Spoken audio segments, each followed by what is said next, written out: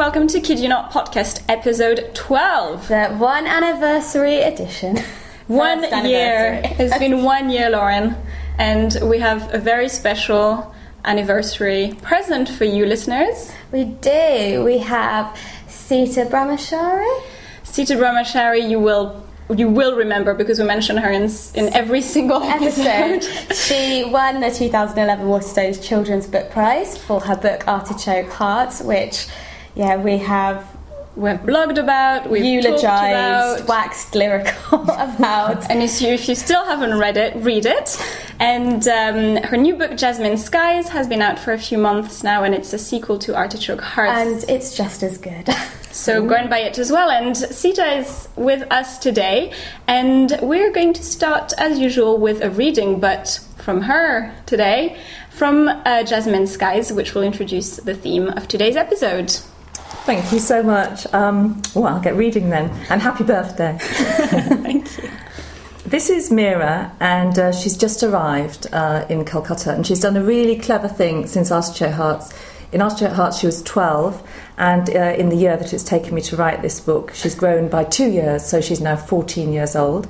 And she's quite confident by the time she's 14, and she has decided that she wants to go on an adventure to see her cousin Priya in Calcutta. And she's delighted to be going without her parents and her family. But as soon as she arrives in Calcutta, she realises that she doesn't know quite as much as she thinks she did. As I look out of the window at the city skyscape, I wonder what Kolkata will be like. I've got a guidebook and I looked some stuff up online, but the pictures that have stuck in my head are all from Grandad's stories. He brought the place alive for me, telling me about the streets around where he grew up, the food he ate and the people and places that were important to him.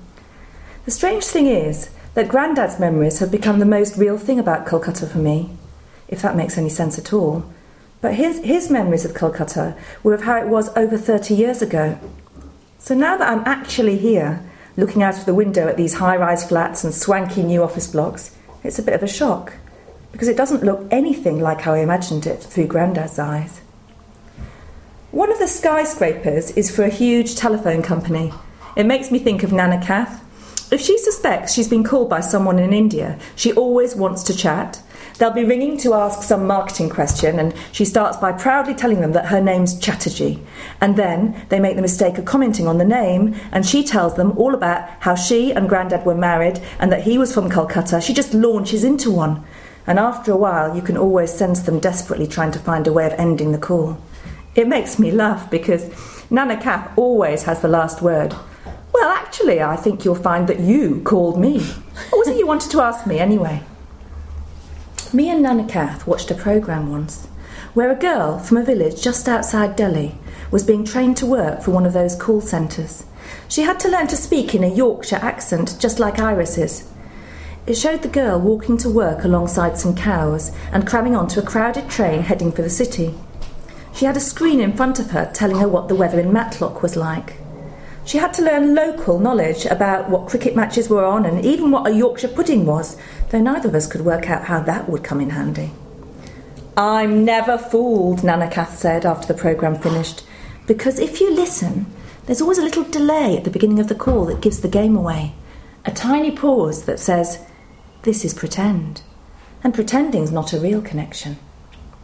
I think she was right. It seems like the weirdest way of being connected, people pretending to be who they're not and where they're not, in order to make someone trust them more. Thank you very much, Sita. It's my pleasure.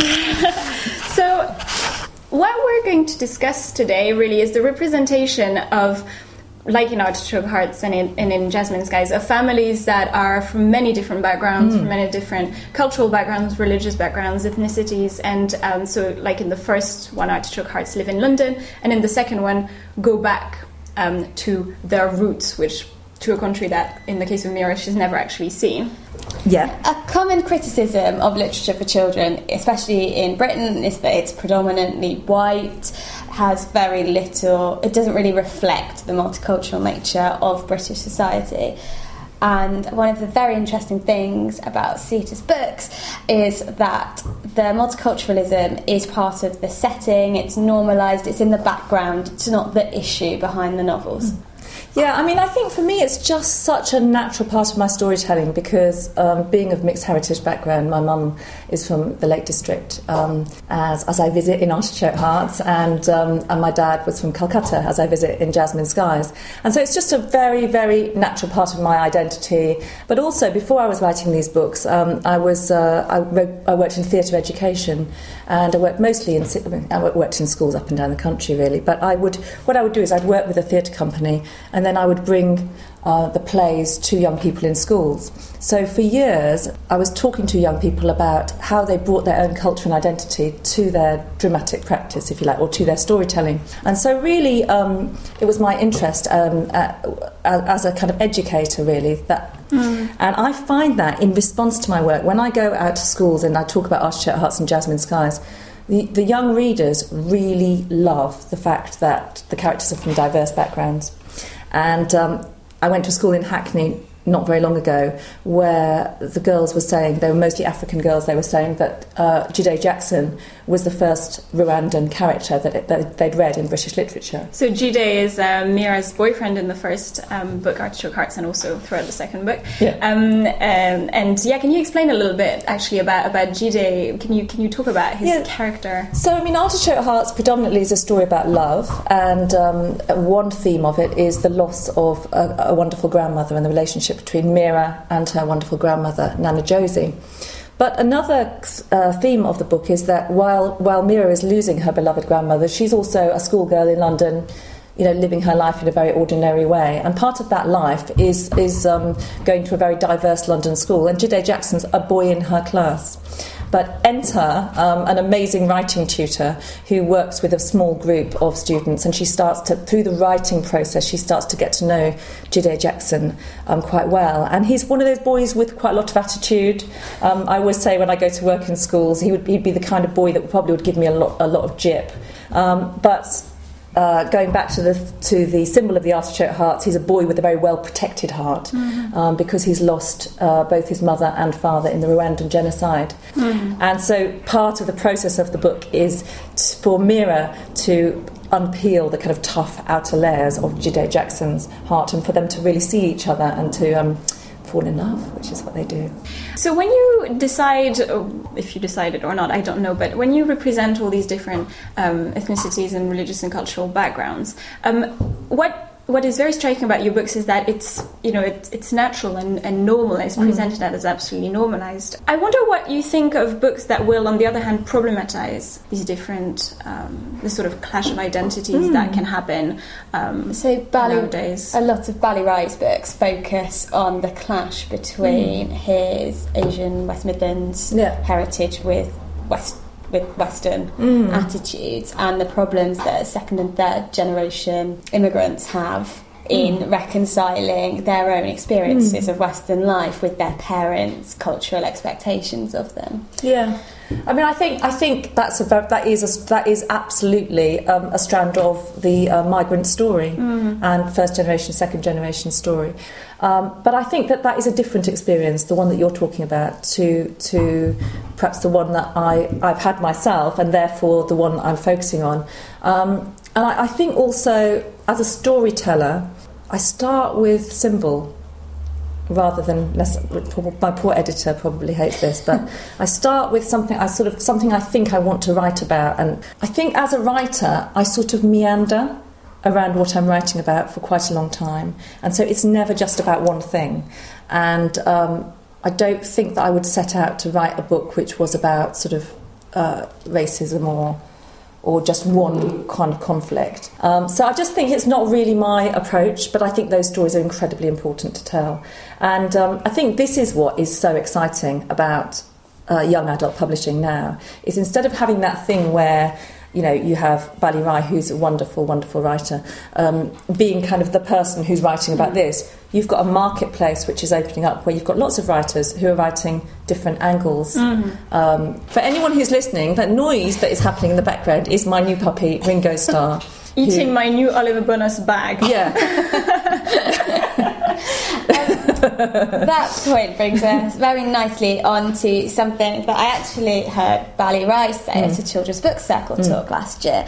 He thinks a common oft-repeated refrain when the lack of diversity in children's literature comes up is that the majority of people that buy children's books are white middle class, and the majority of readers are white middle class, and that's why it's just a self-fulfilling thing, that's why publishing houses make books for that audience.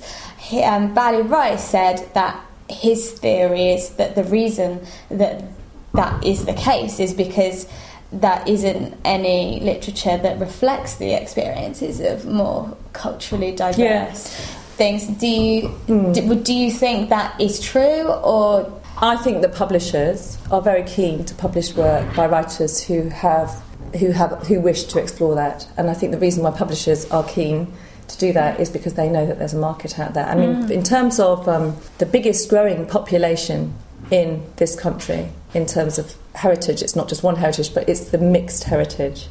So it's a massive market. Every time I go to a school, they say they love Mira because, you know, she's like them. She's like them. In many ways, and she's like many of them. I mean, you know, because they, you know, even if they're from sort of African background or Caribbean background, mixed heritage, they absolutely relate to her. I say to them, you know, who would like to go and see their family elsewhere in the world? And I say, where are they from? And they're Caribbean or Africa or France or Algeria or whatever. And I'll say, yeah, and they'll say, yeah, because that's part of our heritage. They completely get the mixed heritage character, and they want more. In fact, they want another Mira story. But please do. We do too. We need a green one because there's a blue book and a red book, and a green book and then a yellow book, and a lovely. If we come from the point of view of children's literature criticism, the thing is, the way it works is I'm the children's literature critic and Lauren's the publisher critic. Okay, yeah. So we're sort of a good cop, bad cop. Yeah, that's interesting. Yeah. The thing that is often talked about with the representation of multiculturalism in children's book is that it's a no-win situation, basically, because the idea is that either you do what J.K. Rowling does, which is to name drop. So someone is called Seamus Finnegan, someone is called Parvati Patil, someone is called Cho Chang, etc. You name drop, but you don't go in depth into it. That normalizes the fact that Hogwarts is a multicultural school, but it's, you know, but those aren't any of the characters. Superficial sort of level. Or you insist on, you know, on making that very explicit, and therefore you make it not normal, not natural. You sort of show that you're making an effort, and I'm sure publishers and editors very often try to encourage this kind of thing, and you know, might want some characters to be from one ethnicity or another. So it seems like in terms of criticism, it's always a no-win situation, because Rowling would have been criticized if all the kids had been called Dawson and Smith, but at the same time she's criticized because she's just name-dropping. I would never place a character in a story for a kind of tokenistic reason, as in just to kind of show that it was a multicultural school, for example, or whatever. But because I'm interested in those characters, they would be among the main characters. They would have a history. And that's all. Because for me, in a way, that's about the fabric of the story. Because, you know, I'm interested in those things in my first two books. In the third book, again, I don't want to give away too much about it, but, you know, it's going to have a mixed race character with a Caribbean and English background. And just because I'm interested in what that brings in terms of story and I think where that places you. That's fascinating, because one of the issues we were talking about, and that you've had discussed a lot in your experience as a children's literature scholar, haven't you, is that somehow white authors aren't allowed to, for example, to write about cultural experiences that they haven't had, or in your case you're going to write about Caribbean experience and that's not part of your heritage. I'm completely against that, and it's very exciting that you've said that you think you can do it from placing yourself in their shoes and imagining. Well, also, I mean, that is the job of a writer. That it's absolutely. I mean, you know, if you take that argument far enough, then you know, women can't write male characters. Male men can't write. So you're going to go. You've got to take the argument to the end of the line. I think it's part of the process of writing. I do feel for writers who kind of feel a pressure in a way to place characters in their. I don't know many authors that do, but say that they didn't feel for some reason that they were able to do that. But I feel that's a problem. I think. I think the problem is no one is actually a monolithic person. No. Everyone has a heritage made of tensions and ambiguities and everything. But it is true to a degree. To what extent do these representations have to be autobiographical? You would say they don't. No, they don't. They don't. I mean, I think possibly to bring another character from a different background as your central character, maybe that does need more confidence, and maybe writing these first 2 books has given me the confidence to step into that. Which is, I mean, to a certain extent, what happens in Jasmine Skies that's really interesting is that we get a vision of Mira there, who is the Westerner in a way, and who feels, I mean, sometimes she feels uncomfortable or a bit almost guilty at what she sees in Calcutta, even though she feels part of it through, as you read earlier, her granddad's memories and what she's heard about it. She realizes as she goes there that all she had was some sort of symbolic sense of belonging, but actually in order to achieve a physical or real geographical sense of belonging, she has to go through very intense emotional and intellectual realizations there.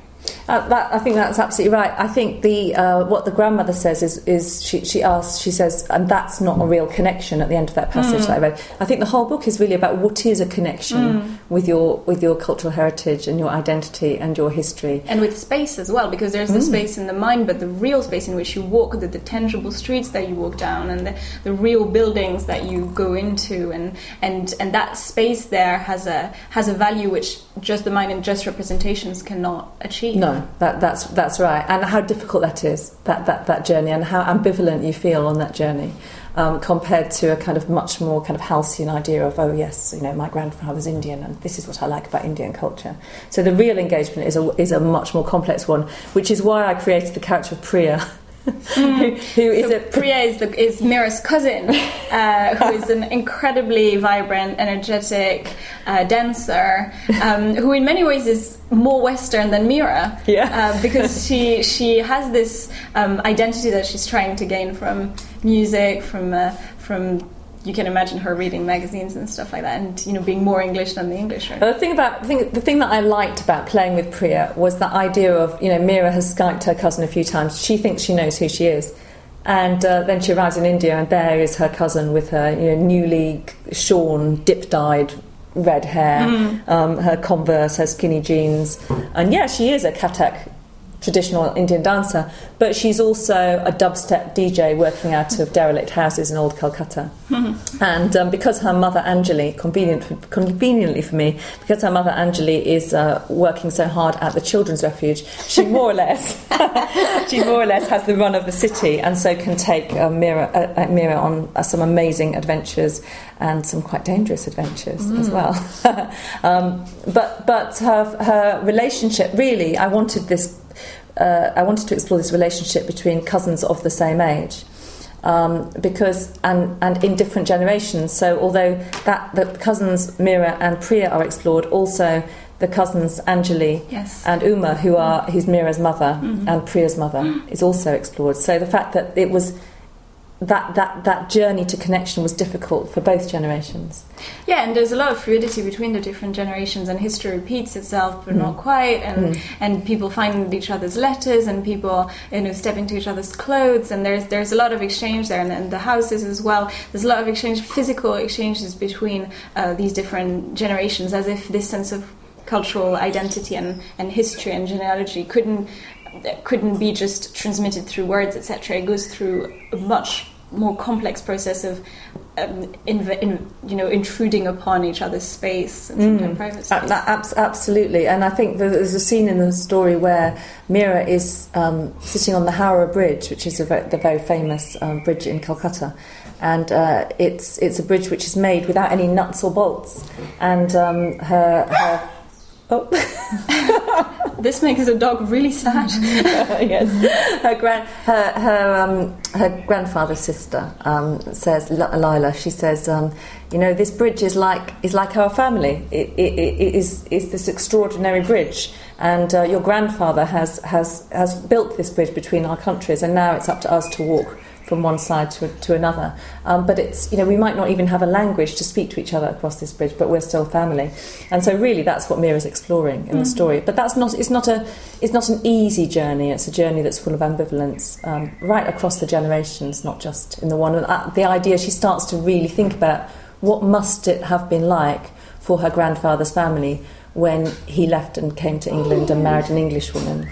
And what did he think of Uma being born and him never going back to India to live permanently. So she starts to really think of the story from the Indian side rather than always from the English side. So that's also an interesting moment in a rites of passage book, where you kind of turn life on your head and you start to really understand life through another civilization's eyes. So another question, I guess, that stems from this is the sense of cultural responsibility, the responsibility that you have once you have identified yourself as belonging to a culture. And I think Mira goes through this. I mean, she develops a sense of responsibility towards it, a sense of she has to take part in safeguarding and helping people there, and she does so sometimes clumsily, sometimes guiltfully, sometimes she's not comfortable with it, but there is almost a sense that if you truly feel that you belong to a culture, then you have this responsibility to give some of your time for it. And I think that's quite an interesting message in a time where we might want to superficially identify ourselves as of dual heritage or coming from this country and that, but not really actually taking the time to realise that with it comes responsibility towards it. And I think the moment in the book where that's most illustrated is where she's got 4 or 5 weeks off school, and the reason why she's got the time off school is because she said to the school that she's going to work in her Aunt Angeli's refuge, children's refuge. And when she sets out, she's thinking, oh great, I've got 5 weeks off school, and I've said I'll teach a bit of art. And that's as far as it gets. And then she's suddenly there in this refuge with children from the age of 5 months old wailing to sort of grown boys who are, like the Spitting Boy character in my book, who are looking at her and thinking, how dare you come here and try and teach me, who's lived all my life on the street, anything, let alone art. And there she is, and she has to teach a lesson. And suddenly it's one of those moments that she'll never forget in her life, because suddenly her mettle is tested. And she has to sort of go beyond whether she's kind of a nervous London girl, and she has to do something. And there's a moment that when I was writing that scene, I thought, of course, because for her art is a leisure activity, and she's a great artist, Mira. And but she's if a piece of artwork doesn't work out, she'll bin it, and all the materials that have gone into making that. Well, she's got the money, or her family's got the money, so it's a shame, but the piece of artwork didn't turn out. And then she suddenly realises that every single piece of work that's made at the refuge has to be sold in the shop. It has to have an actual physical value. And really, I think what she learns by working in that refuge is that she knows absolutely nothing. And she asks the children in the refuge to write, to make wishes for their future lives, which is a really good premise for a project.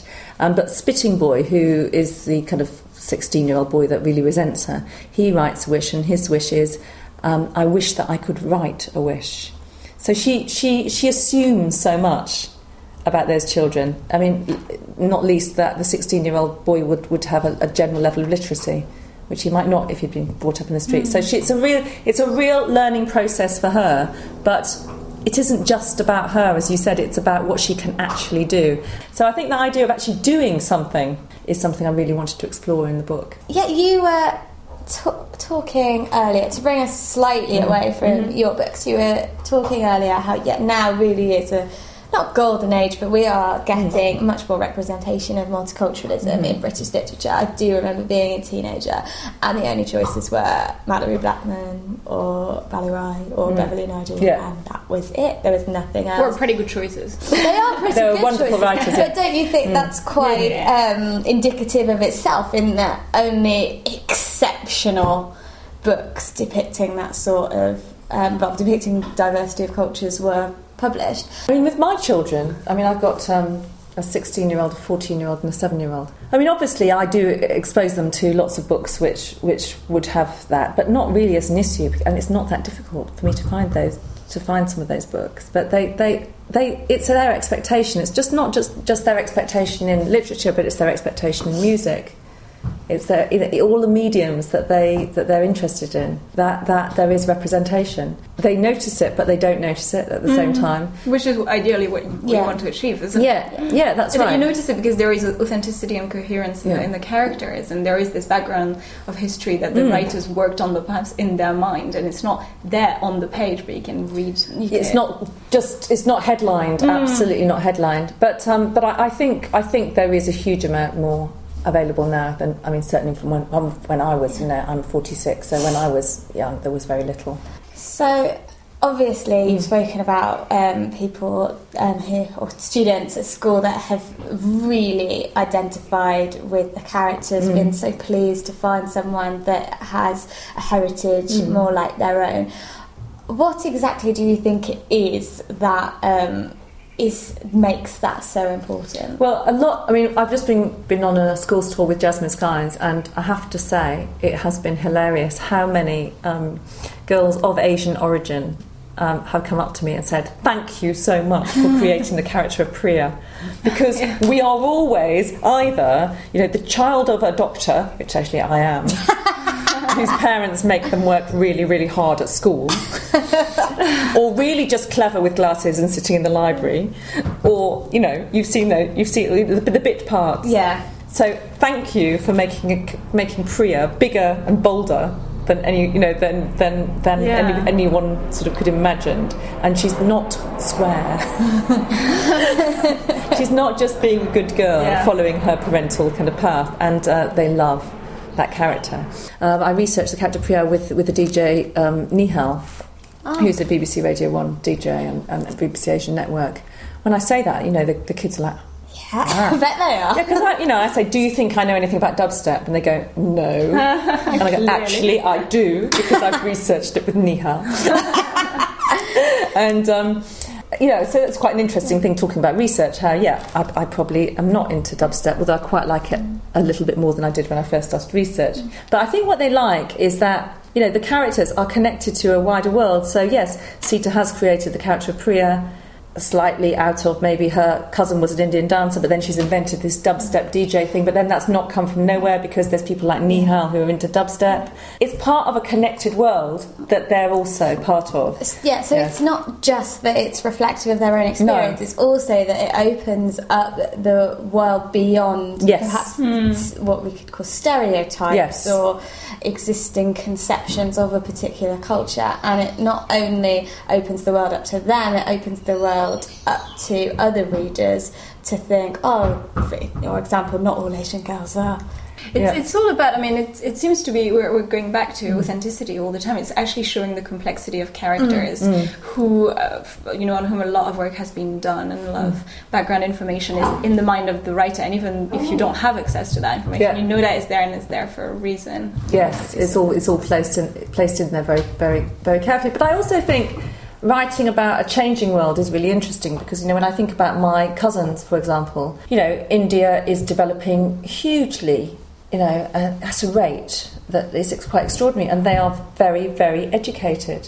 My cousins will sometimes call from Heathrow Airport and say, we've been in New York, we're coming through, they're working for some computer company somewhere, coming through, can you drop in? And I think, no, I can't, because I've got the dog to walk and I've got my children. And I will sometimes feel like I live in the village. So I think maybe what we've learned from this episode is that by multiculturalism, we actually mean authenticity and and truth. And truth. It's just another facet of literary truth. Really, and another facet of life today. And I think that it's the characters who are in our world. Quite simply, it's the characters in our world, and it's the stories of the people who are in our world, and in its increasing complexity, which as a storyteller is interesting. Thank you so much. Thank you very much for your time. My pleasure. Yeah, we'll see you in a month's time for our next episode. Don't forget to follow us on iTunes. Or on Twitter @KidYouNotPod. Comment on our blog, kidyouNotPodcast.com, or email us on kidyouNotPodcast@gmail.com. Thank you very much for listening, and see you next month. Bye. Bye.